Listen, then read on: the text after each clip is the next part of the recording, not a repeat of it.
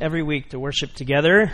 And again, if you're new, I want to welcome you. I'm Jack, one of the pastors here, so welcome. I know it takes courage coming to a new place, and so I hope tonight is a lot of fun for you. And we've kind of winding up a series that we've been in the last 3 weeks called Blind Spots, looking at the reality of some of these Old Testament books that are kind of toward the end of the Old Testament. They're called minor prophets. And it's not because they don't have a major message. It's just because they're shorter. And they're kind of the minor prophets. There's about 12 of them. And tonight we're looking at the book of Micah, which is kind of called it's kind of right in the middle of this collection of books that's kind of spoken in through God, through the people, to the people, through the prophets that were raised up in that time following where King David and King Solomon had risen, kind of the nation of Israel, and they had fallen apart, and then leading up to Christ. And so in that intertestamental time and in that period of time, so this is about 742 to 686 BC, when this message comes up. And this message is an interesting message. And we've been honest looking through this, that this blind spots, we realize we all have them in times. And if the people of God back then can have them, then, well, we can too. And so it's important for us to look at some of these. And we also have kind of noticed that some of these messages are tough. They're not easy. They're kind of like, they seem cranky when you look at some of these prophets' messages. And there's maybe a reason to that I want to unpack a little bit tonight as we move forward. Look at that, and then we're going to move into a time of communion and one more song, and then we're going to have a lot of fun tonight. So, where we go tonight looks at this idea of injustice. And in order to get there where I want us to go, I want you to actually think back to your childhood days. For some of you, that's a little easier than others of us. But I want you to think back to your childhood days and the question that dominated your life. I'm going to tell you, it's not what was for dinner. That's not the question. I want you to think of the question that dominated your life when you were 3, 4, 5, 6 years old. And it was this: which superhero was really the best superhero? Right? I mean, wasn't that like dominating in your... And how many of you... And here's what I want you to do. You're going to turn to your neighborhood, 3, 4 people right around you, okay? And now you're going to debate now. So bring out the 4, 5, 6-year-old you and be like, no, this is the best superhero, okay? So you have like 32 and a half seconds.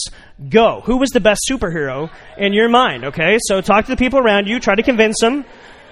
You might have your work cut out for you. Did you want to fly? Did you want the cool utility belt? The nice vehicle? Hold your breath underwater? What was your best, most important? How you doing, Brigitte? All right, how many of you, Superman, that was your best? Okay, how many of you like the utility belt and Batman's car better? Batman? Okay, Renegades. So... dark people, just okay. Wonder Woman, anyone? Okay, a cool belt and an invisible plane. I mean, that's pretty sweet. Anyone? Aquaman. Yeah. Okay, he was not mine either. Yes, he was. No, okay. Aquaman was cool. Like he could hold his breath and swim and talk to fish. That's okay. That's a thing. Flash, like someone can run really fast. Anyone? Okay, so a few of them. I know I'm leaving out a few, and you could debate about that over dinner and looking at cars and all that kind of stuff. So the cool thing about superheroes is every kid wanted to be one, because not just the cool powers were awesome, and to be able the ability to fly and break through walls and all that kind of stuff, that would be an awesome benefit. But I think every kid in one shape or another wanted to be a superhero because they wanted to be heroic. In a lot of ways, superheroes stood up against injustice. They were people who stood up for the little guy. They were people who stood up to say, hey, this is wrong, and I'm going to right that wrong, right? That's why we endear ourselves to superheroes. We just kind of want to be them. But then we grow up, and we realize, okay, superheroes, fantasy. Okay, unless you got a lot of money. And then maybe you could try to be a superhero. But it's not reality. And so the older I got, I moved from the guy who had the cape to the guy who had the chains. Anyone with me? Mr. T. You wanted to be Mr. T. Bad attitude. I just thought that was so cool. And I knew I could not walk around with all those chains. It would just weigh me down. I was not strong enough to do that. But there was something cool about the A-Team. Now, for those of you who are under 25, you don't know the A-Team like those of us who are over 25 know the A-Team. Am I right? Okay, the A-Team, for those over 25, if you are over 25, you know the A-Team, right? For those under 25, like you know the movie, The A-Team. Okay. The TV show, The A-Team, was way cool because these were renegade guys who were just a ragtag team of people thrown together who stood up against injustice. And I think deep down in your heart, somewhere along the way, you probably wanted to grow up and drive a van like that. And just be a renegade and like right the wrongs of the world. But then you realize vans get horrible gas mileage, right? And so you settled for the Prius. And so that's kind of where your life is at right now. But maybe deep down you wanted to be that. See, we grow up and we realize as much as maybe we want to right the wrongs, doing that has a cost, doesn't it? And I think this is probably where it goes from this internal dream kind of to the reality of life. And we begin to understand that at some point, just to stand up for the little guy, to fight injustice, to push back darkness in some ways has a cost to it. And so sometimes we get to the place where it's just easier to look the other way. It's just easier to become numb or become blind to the things going on even around us. Sometimes, if we're honest, we realize we look around in our world, and I don't know if you've ever felt this way, but it's overwhelming. See, it's not just the simple injustice that Superman could fix in an episode a week, or the A-Team could solve and no one ever got shot. It becomes overwhelming. The reality is that what you see unfolding around you. And I think sometimes it becomes really easy just to kind of tuck away and kind of pull back and say, you know, I'm one person. What in the world am I going to do? And so I can. And so I become blind. I become numb. And friends, that feeling right there, that sense right there, that's the book of Micah. In a nutshell, that's what the prophet Micah is pointing out. He comes to the people of God, and he says, you become numb. You become blinded to the injustice around you. And not only that, you're actually taking part in this. See, the book of Micah shows up into the scene where the people of God have been drifting for a while. And their devotion, we kind of looked at that the first week, that we can become blinded to the goodness and to the grace of God. We can become blinded to comfort. We can become blinded to the bubble, what Brian looked at last week, where we just make it all about us. And in Micah, he says, look, you just become blinded to the things going on around you. Now, you can read through the book of Micah. There's 3 parts to it. Chapter 1 and chapter 2 are kind of one scene. Chapter 3 and 4 are another. And chapter kind of 5 through 7 is this other scene that's unfolding. These the things that you can really kind of look at it into 3 parts. And Micah is actually speaking to both the northern kingdom of Israel and the southern kingdom of Israel. Some prophets only had a message to one. And Micah is actually pretty well split to both. He's speaking into both the people of God, into both sections, and he's saying, look, there's something going on here, that God wants to raise up something different within you and call something out within you. And you read through it. I was on a walk a week ago listening to the book of Micah, going through YouVersion, right? It took me 25 minutes to listen to it. And I'm telling you, as you go through it, you're going to be like, this is in the Bible? Like, talking about how the people of God have actually gotten to the place where it's just crazy synonyms and pictures and stories, and you're like, I've never read that. And you'll finish it, and you'll be like, man, that dude is cranky. And in some ways, he is. Think of it this way. How many of you are musically inclined? You would say, I'm musically inclined, right? You'd say that, okay? How many of you, you're like, no. I carry a bag, not a note. So if that's you, let's say you're at a junior high concert, right? Or an elementary age, school concert. Some of you live that, and I'm sorry to bring up bad memories. But you're there, right? And someone sings or someone's playing an instrument, and it's badly out of tune, right? Now, for some of you, you have a tin ear. And especially if you're related to someone on the stage, you don't care. You love them. And you're like, your love is blind. And it overlooks all those mistakes and mess-ups. But if you are musically inclined, am I right? And you watch the outtakes of like American Idol, and you're like, yo, those people should never sing or talk ever, right? If you're musically inclined and the note is off key, it drives you crazy, doesn't it? Because you know how it should be. And it's so far from that. I want you to keep that in mind when you read the book of the prophets. Because in a lot of ways, they're given a big weight from God. Because they see things the way God sees them. And they hear the world in the way God hears. They know the way it should be. The way God dreams it to be. And then they see reality of how far away it is from what it should be. And so when the prophets are speaking, sometimes we look at it and go, man, they're cranky. Well, the reality is they've got this musical tone that they just hear the way God wants it to be. And they realize they're so far away from that. And so Micah shows up in the scene and he begins challenging the people. In fact, if you have your Bible, either digital or live version, I guess, you can turn to chapter 2, starting at verse 1. Let me just read a couple of verses here. You'll kind of get the flavor of what's going on. He says, "Woe to you, to those of you who plan iniquity, to those who plot evil on their bed, all morning. All right, morning's light they carry out because it's in their power to do so. They covet fields, they seize them. They look for houses and they take them. They defraud people of their homes. They rob them of their inheritance. Therefore, the Lord says, I am planning disaster against this people from which you cannot save yourselves. You will no longer walk proudly around."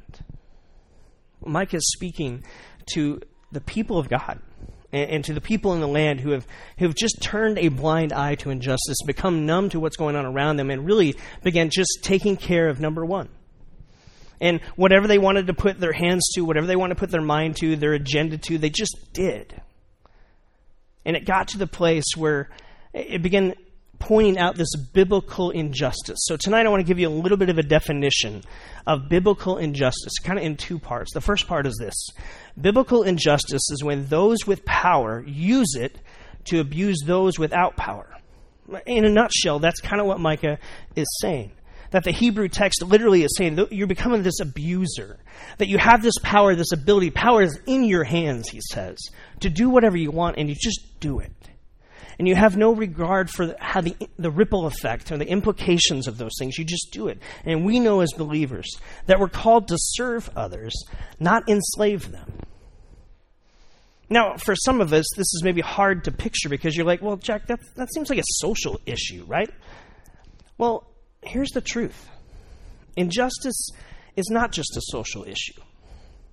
In fact, injustice, according to the scriptures, is very much a spiritual issue. And we may like to try to just leave it in the social sector, but it has spiritual implications. That those who are given power are called to use their power for the weak, not against the weak. And so this crosses over. It's not just a political thing, not just a social thing. It has spiritual implications to it. In fact, Micah goes on, he begins addressing the leaders in chapter 2 and chapter 3, speaking to the leaders of the people. And he says, lately my people have risen up like an enemy. They're stripping off the rich robes of people who are like they're coming back from war, and they're just taking advantage. And you can read through chapter 2 and chapter 3 and kind of see how this issue is boiled up. They're not only ignored the issue and become blind to it, they actually become a part of the problem.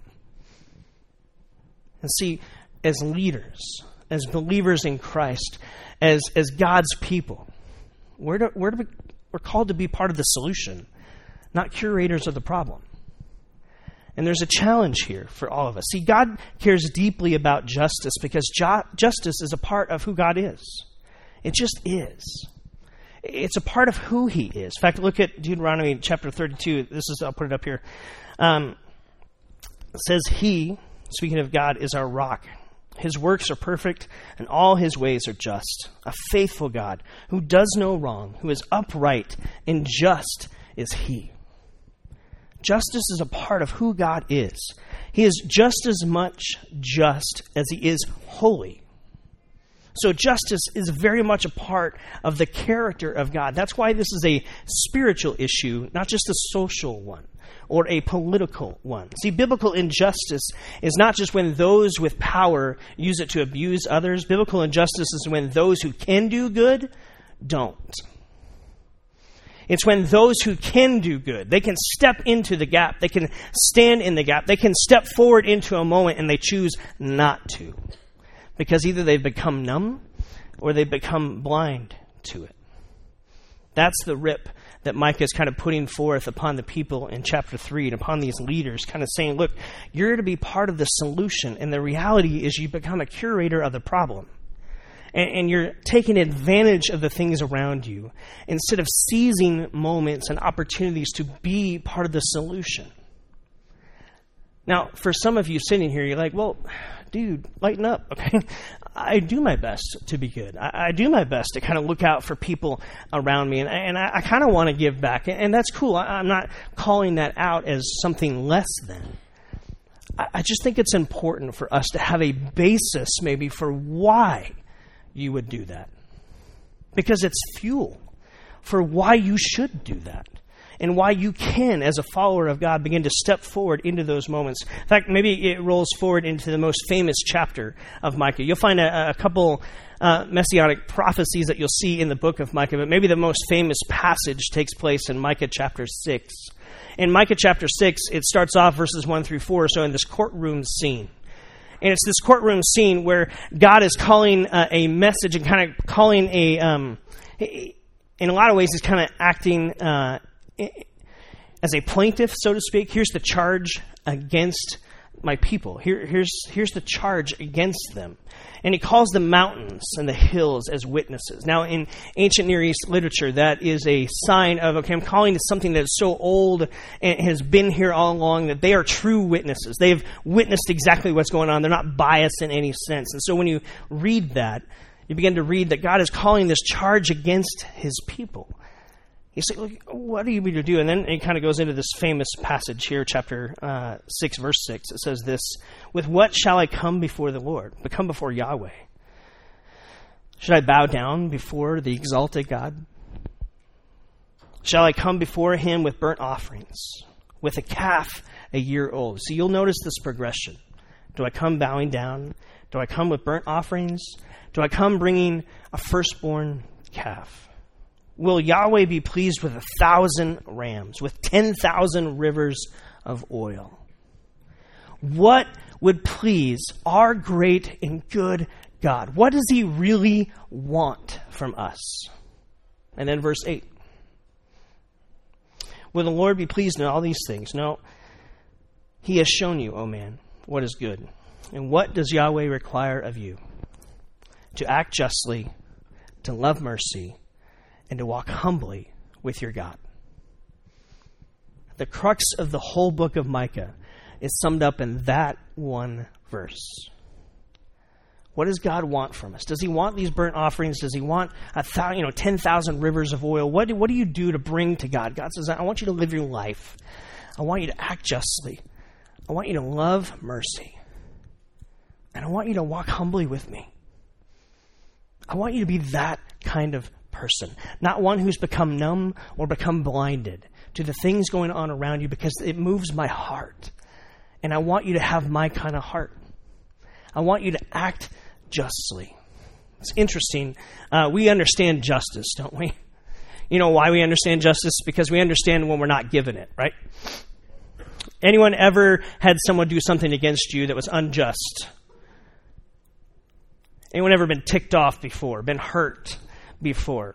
There should be a few more hands in the room because I've talked to some of you. Okay, so the reality is we understand what it is to be slighted. We understand what it is to be looked past. We understand what it is to be taken advantage of, right? We understand those feelings. And what do we feel in those moments? We feel rage. We feel angry. We feel disappointment. We feel hurt. We feel revenge, right? I mean, most of Hollywood's movies are about revenge. You wronged me, and so now I'm going to get back at you. I'm going to do something. I'm going to act justly because justice was not given to me. We understand that feeling. We get riled up when it happens to us. Kind of like Dave, who was a former baseball umpire who lived in the Boulder area, and he was driving in the snow one day, and maybe driving a little fast. The cop pulled him over, and he was trying to explain himself. Maybe you've been there. We're like, hey, I'm an excellent driver. And I never speed, ever. And I just happened to be running a little fast today, and I'm so sorry. This is going to look bad on my insurance. And would you just kind of give me a warning this time? Anyone ever had this conversation, even imaginary? Okay. So you've had this conversation. Dave's trying this conversation. The cop just says, I don't hear you. So here's your ticket. And he says, well, you could go fight it in court. Good luck with that, right? And so what do you feel in that moment? Well, Dave's angry, right? And so then the summer rolls around. It's the first softball game, and he's umpiring. And lo and behold, look who comes up to bat. The cop who gave him his ticket. He recognizes him. The cop recognizes him. They have a little awkward moment at home plate before the pitch is thrown. He says, cop goes, trying to break the ice, hey, how'd that ticket thing work out? And Dave just, quietly says, you better swing at everything. Because we know justice, right? I don't care if the ball is 10 feet over your head. You better swing. It's a strike. Because in this moment now, the tables are turned. And now I get to act justly. And I get to act my revenge. See, we can get riled up in those moments. And here, I think, is what Micah is trying to point out to us. We understand what it is to get riled up by injustice that happens to us. Do you ever get riled up when you see injustice in the world? Or do you become numb to it because it's so much? Or do you get blinded to it because it's too much, it's too far away? How am I supposed to do anything? What does the Lord require of you? Act justly. Love mercy. This word for mercy here is the word hesed in Hebrew. It's used about 250 times in the Old Testament. It's the Old Testament version of grace in the New Testament. In fact, it's such a beautiful word that you really can't describe it in any English word. You can't just sum it up in one word. There's several words to it. This idea of this covenant kind of love, this loyal love that has no end to it. You're to love mercy. You're to have this unending loyalty. You're to live in the shadow of the unending loyalty that God has for you through Christ. That's the beauty of grace. It's the beauty of hesed love.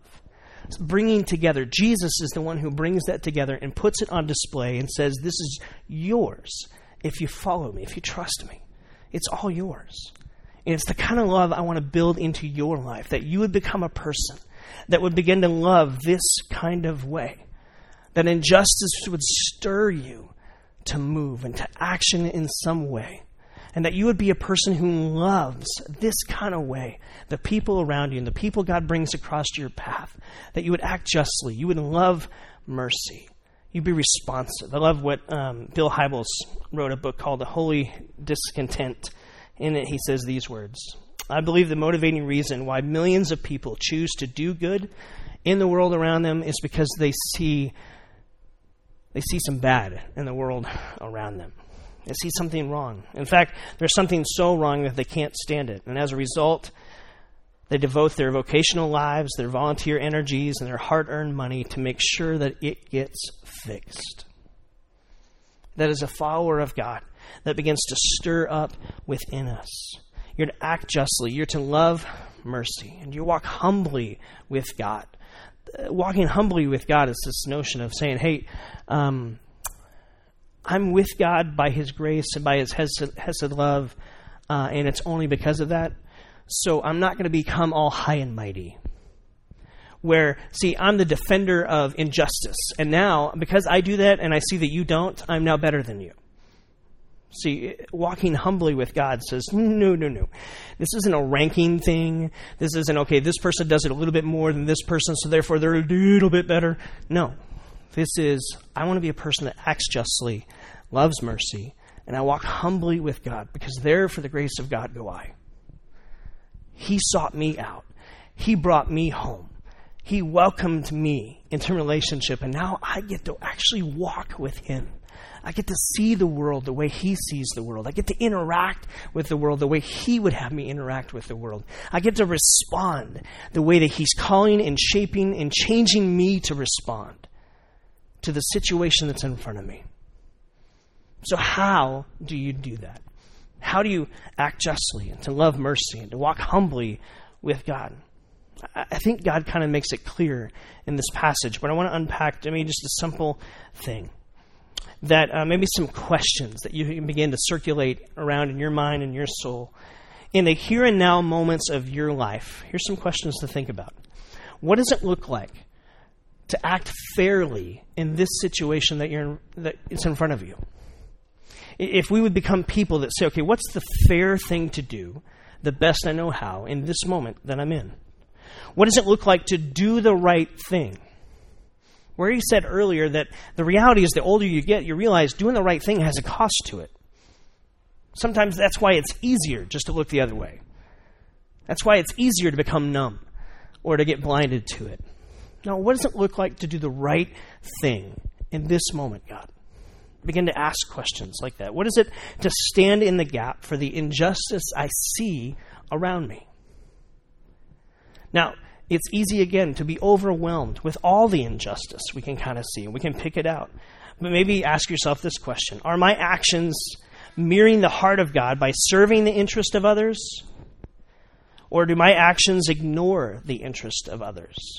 Are my actions mirroring the heart of God where I'm trying to serve the interest of others? Or am I just ignoring the interest of others and making it all about me? See, the truth is that through God, even the smallest actions that we take in our life can have a big impact and a ripple effect for years in people's lives, right? The way we take time to notice and include the one who's been passed by or passed over, to take a moment and to use your attention, that is a valuable gift in our chaotic society, isn't it? In our warped speed society, your attention and your time are valuable gifts to give people. The way you extend a hand to one who needs it, that's a valuable gift that you can give. The actions of living out integrity and doing the right thing. The way we as a local church begin to put this into expression. See, this is not something we just talk about individually. This is something we do as a church. And I'm so proud to be a part of a church and a part of a gathering of people who said, this matters to us. So we're not going to just come together and be the church. We're going to actually go and scatter and be the church. There's a gathering component to it, and there's a scattering component to it. And we get to be the church. I wish all of you could have been there Tuesday when we loaded up all the food that you guys donated for the month of October. Walk over to John B. Wright and case after case, cart after cart, wheel it in there, hundreds of pounds of food into this food pantry that was an office before that had not one can of food in it. And then suddenly there's just hundreds of cans of food and noodles and sauce and just every kind of weird thing. A couple weird things donated. They were weird. Okay, I'm just going to be honest. I didn't even know what they were called, and they creeped me out a little bit. But, so, funny. Okay, so, we threw those away. But it was awesome to see it. And for Christian to come down, who's the principal at John B. Wright, we've done hygiene kits for those kids, 400 kids. One of the poorest schools in our city, 2 blocks from us. And we've said as a church, hey, we're going to, the best we know how, they matter to God, they matter to us, and we're going to do something about it the best we can. We're going to step in. And so we've done hygiene kits. You all did 400 and some backpacks. Every kid, it was so awesome to walk around and see kids with your backpacks, walking around with their school supplies, smiling, going to class, woo! And it's your backpack that you gave with the donations of stuff you put in there. See, we're making a difference there. You've done that. Some small groups. We've fed the homeless. We've worked with Teen Challenge. We've done things with at-risk kids here. I don't know if you know. Remember, part of the offering we do, we set aside 5%. We kind of put toward church planning, and we tithe too. We put another 5% into missions. And we've given gift cards and things for incentive for at-risk kids here to say, hey, stay in school, keep going, keep working on your grades. And we give them incentives in that, working with a wellness coordinator here. This Christmas, we're getting ready to do a whole sit-down dinner for every teacher and every administrator, every janitorial, custodial staff here at Catalina who works here. They're going to get a hot meal just from Element City Church to say, we value your impact on the lives of the kids that call Catalina home. No one's done that for them in years, and that's not okay. We're going to fix that. And so as a church, we begin to live this out. Here's the other challenge I'm going to give you. We, for John B. Wright this Christmas, what we want to do is we want to start collecting $5 Starbucks cards, okay? And so go. $5 Starbucks cards. We want to give one to every single teacher and every single administrator there. And if we get double or triple, then they'll get a couple. Okay? And so we'd want to do that. So as you're out and about the next couple months or so, pick up a $5 Starbucks card. Bring it back. We're going to collect it. We're going to give it to every teacher there. Sound good? We're going to do some things to bless teachers this year. We're also, every Christmas, we do take our offering in December. The whole month of December, we take and set aside 20%. Some of that goes into missions. Some of that kind of helps shore up our finances. As remember, we moved to a place in 2015 where we're responsible for us, okay? So there's no more side little kitties of help and all that stuff. We got to own ourselves. And you guys have been doing so great in that the last couple months. It's been awesome. And we're there. We just got to keep going. And so as you give and partner here with Element City Church, we're ready to be vibrant in that. And here's the cool part. A couple different things. An expression, I think, Josh, are you out there? This is where you waved, right? Okay, perfect. So Habitat for Humanity, we're working on cleaning up a house that is a block from here, right? And right here in the neighborhood, next Saturday at 8 a.m. So we're looking for a few more people. If you want to give up a couple hours of your life to invest in that, I want to invite you to see Josh out at the bar afterwards. He'll get your name and number, give you all the details with that. He and Barbie are heading that up. So next Saturday, November 8th, you can do that. Every December, we set aside, like I said, 20% where we're going to give away. Last year, remember, we gave enough money to buy 150 chairs for the little theater that sits opposite of this wall behind me. They had no seating in there, had no money for seating. You all bought chairs. So now they can do productions and things in the little theater that they couldn't do before. Okay, so well done for that. This year, I'm so excited. We have the opportunity, we have a lot of local expression, right, of how God's beginning to help us push back injustice and speak into things. We're going to have an international expression beginning this year. So we're going to take some of that money, that 20% of what we get in the month of December, and we're going to give it away to pay for the some of the teacher stuff we're doing here, and then also to sponsor a church in Ecuador, to plant a church in Ecuador, along with Pantano Christian and Move City in Sierra Vista, kind of our sister churches that are a part with us that we came out of, okay? The three of us are going together. It's $80,000 to plant a church in Ecuador. Here's what it looks like. First phase is you plant the church, you build the church, okay? We already have a pastor that's ready to move to this area that's been a part of other church plants that's moving to this part of Ecuador. Then around springtime, we'll come back. And this is a partnership between Stadia Church Planting, which we are a Stadia Church Plant, and Compassion International. If you've ever heard of Compassion International, fantastic organization who sponsors children. We're going to have an opportunity, along with those two other churches, to sponsor 200 kids in that village where we're building a church. Everything is filtered through the church. And so that becomes the house where all of those families are ministered to. That becomes the house where all these kids are sponsored through that church and in that local entity, right? And then next fall, we're able to set up trips, short-term mission trips for us to go, for some of you to go meet your kid that you're sponsoring monthly. This is such an exciting opportunity for us to say, okay, we're a part of a church plant. Yeah, you should clap for that. That's a pretty big deal. It's super cool.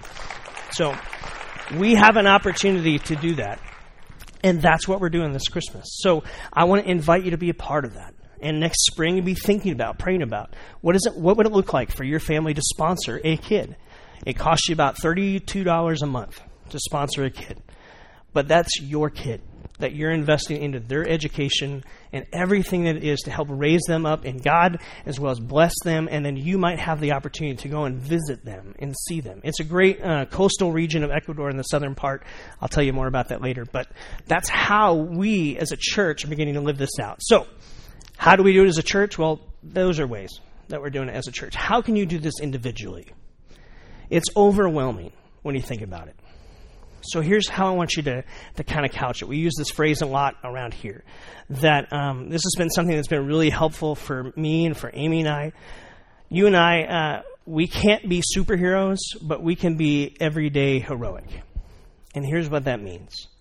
Learn the simple principle of do for one what you wish you could do for everyone. If everyone in Element City Church lived by that principle, that's how we begin to push back against some of the injustice and some of the darkness we see around us. We learn to say, okay, how can I do for one what I wish I could do for everyone. I know you don't have the resource bandwidth to solve every problem in the world, right? Anyone have that? I'd love to meet you.